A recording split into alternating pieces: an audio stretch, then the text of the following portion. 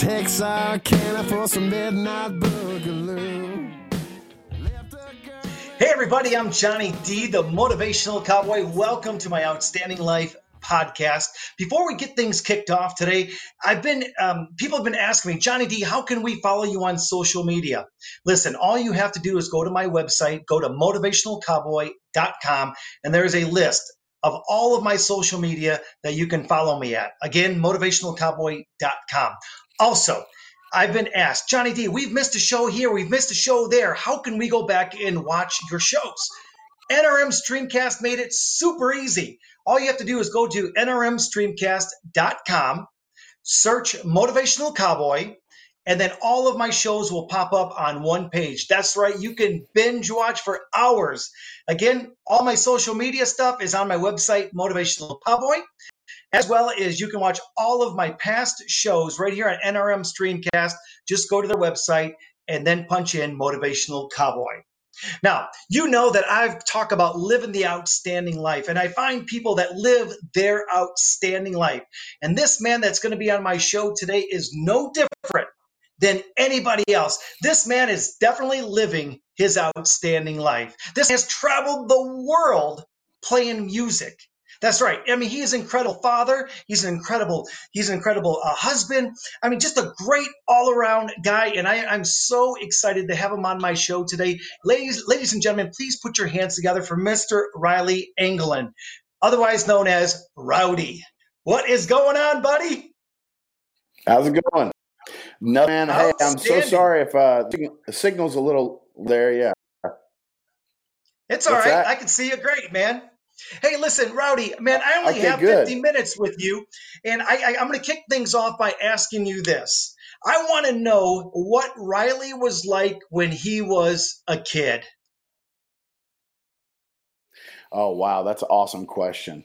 My mom's here. Honestly, I could just bring her in here to tell you, but I was raised in East Tennessee, Bristol, Tennessee, and with the middle brother to an older brother, younger brother, and of course, a younger sister.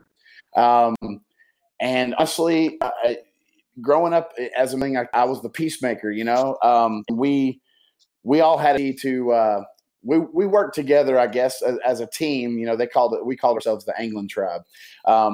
But we most definitely worked together. I guess we played together. We ran the town together. But I think more than anything, we just always kept ourselves just happy, kept ourselves busy. We played outside in the woods right there behind my house a lot, and grew up in a Baptist church where music and family, community was just the central sort of the hub of what we believed in, our faith, and of course, but I think more than anything, what I took away from just kind of leaned into my brother's wisdom, and he always took the time. He kind of had a radical story growing up. He was a kid that kind of ran away from home, ran the railroads.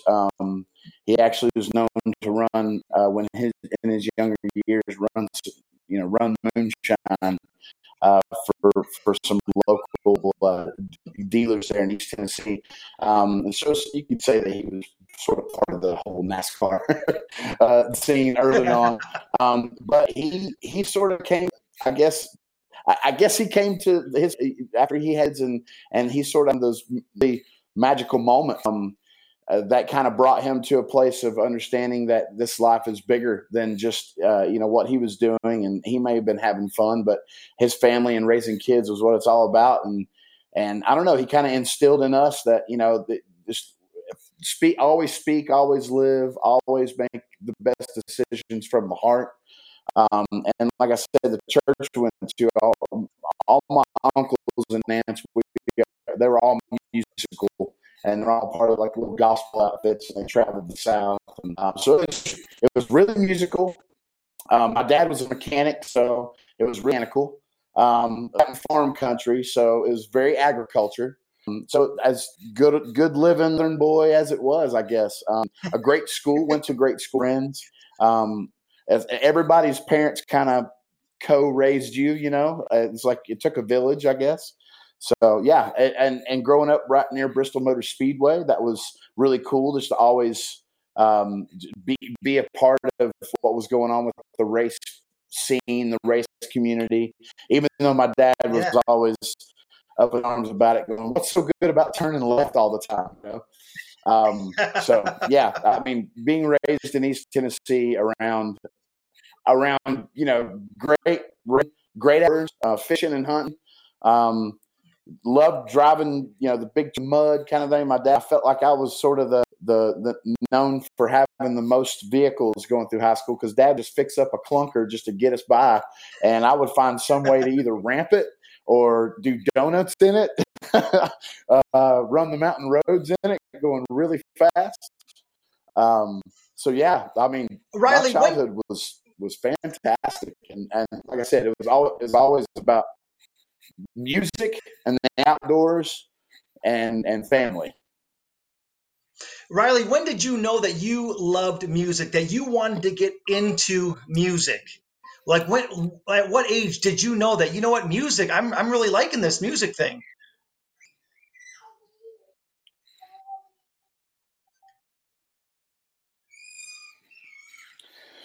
I kind of lost you a little bit there. I'm so sorry. Okay. If you don't mind, No.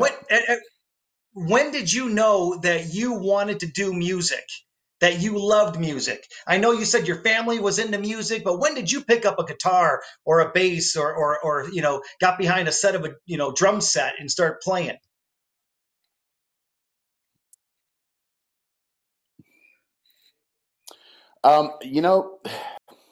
I think listening to the radio, traveling around with my grandfather, he had a AM radio in one of his vehicles, and man, Western music. But at the same time, they didn't give in to necessarily the secular country Western. It was always about the gospel side of things. So when Hank Williams took on the Alias, it most definitely was a way for them to sort of enjoy something that they tried to stay away from. And it was a little bit, everything was a little bit more strict, I guess you could say, legalistic. And we would listen to a lot of old Hank Williams, Luke and the Drifters, a lot of Southern gospel.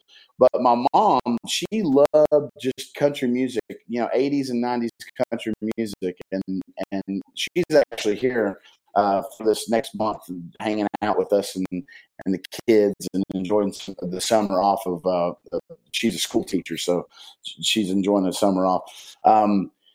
But just driving around with her, we listened to Alan Jackson, George Reed, Michael Parton, Kenny Rogers. We could go on, the list goes on and on. And my younger brother took a loving to country music and just kind of leaning into that. And then when I drove around with my dad, it was more clock, rock and roll, more up the alley of AC/DC, ELO, Steve Miller Band. Once again, the list could go on and on and on.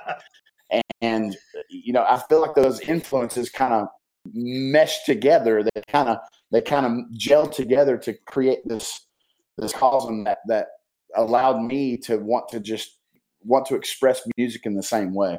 And I kind of picked up singing was sort of the first instrument. And then after that, it was less just gravitating towards the guitar. And I had a couple of friends in high school. We picked up guitar sort of at the same time, and we started, going over to one, if their parents would allow us to, we would go over to their, in their bedroom, set up a full drum kit, set up our bass amp and guitar amps, and turn it up as loud as we could until they kicked us out. And, if we couldn't get one friend's house, we'd try the next friend's house the next time we wanted to. And it only took one time with mom and dad, though. It took once. For them to be like, no more. So yeah, I kind of leaned into the bass guitar because there was already a guy playing the guitar and there was a guy playing drums. So bass guitar was sort of the instrument that kind of dialed me into learning how to be rhythmic, like how to play rhythm, and the different timbre of different instruments kind of started there. And the church youth group I was involved with, and my best friends, honestly, they all played instruments, and we kind of just, like I said, we gelled and we created this little band, this little outfit. And then we started kind of messing around with covering songs. I think my high school talent show, 19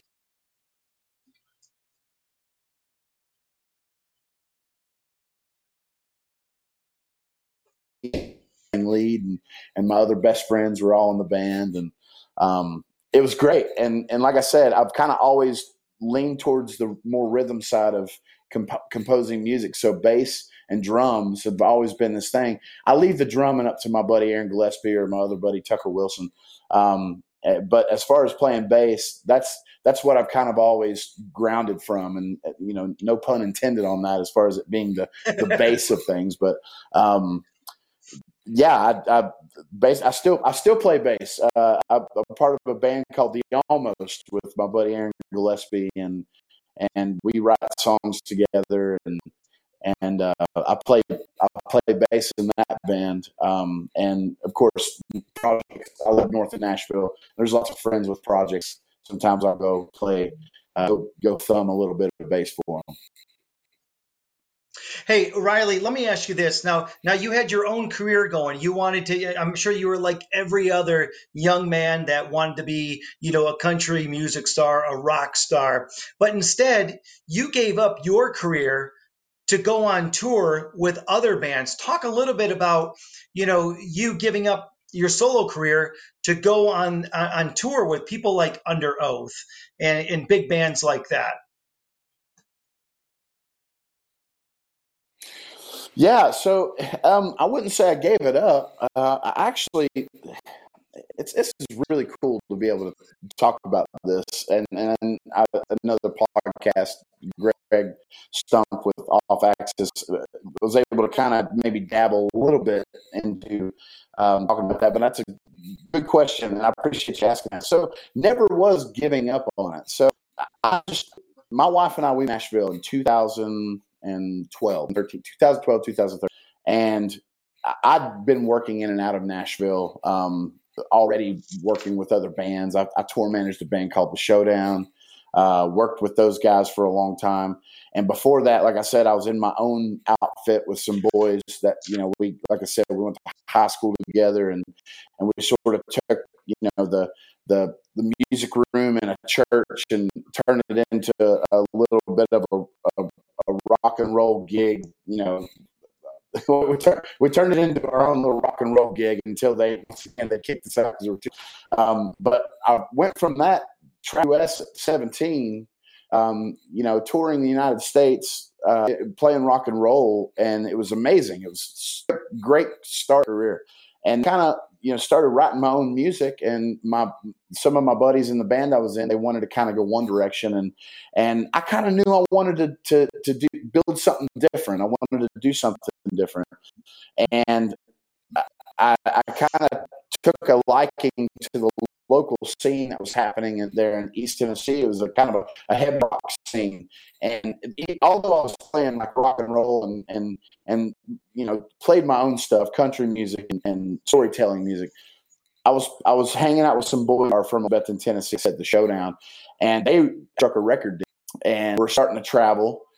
And I just recently just kind of wanted to do something different. I wanted to do something bigger than just play local gigs, and even though I was traveling across the U.S. with this outfit, playing bass, and it was really cool, there was something else. I wanted to play bigger places. I wanted to be a part of something that was happening bigger, and really get my feet settled into the music industry. So I kind of stepped out of that band and started working for The Showdown. I started tour managing these guys, and they're heavy metal. They're 4 on floor heavy metal. Their motto was "Get Snake Bit." So they were like Pantera, some older Metallica. And if you know many of the other metal bands, Corrosion of Conformity, I could talk about the band called Down. they were a heavy band. They allowed me to come and be a part of what they had going on, and I just took on the responsibility of sort of keeping the books. They didn't need another band member. They needed someone to help do production, the amp, stars, make sure everything worked all right. They had like a record deal, and they were going to play these big festivals. And sort of the big highlight of the career was playing Ozfest in 2007 and getting to open up for Ozzy Osbourne. And that was fantastic. We had such a good time. And that's where the endorsements started coming in, and big, went from a van to a tour bus, and it was, tours kept growing, and the band kept growing. And all this time, the boy I was hanging out with in the Showdown, one of my good buddies, Travis, we started writing songs together then. Kind of always leaned into the likes of songwriting. If I can touch it and feel it, breathe, kind of like just be raw, and me to really like put it in a song and want to talk about it or sing about it. I've never been one to sit around a table collectively with a cup of coffee and try to come up with the next clever line of a song. Like, I'm trying to go get my hands in the dirt. I'm trying to like feel my knees and my back aching a bit from the real life that I've lived and put that in a song, because I know people gravitate to authenticity more so than just pandering on a figure or a apparition of an idea like happening. And I know a lot of music today leans into that, and that's sort of the industry, and that's fine. People can like that. It's everybody has a taste of music.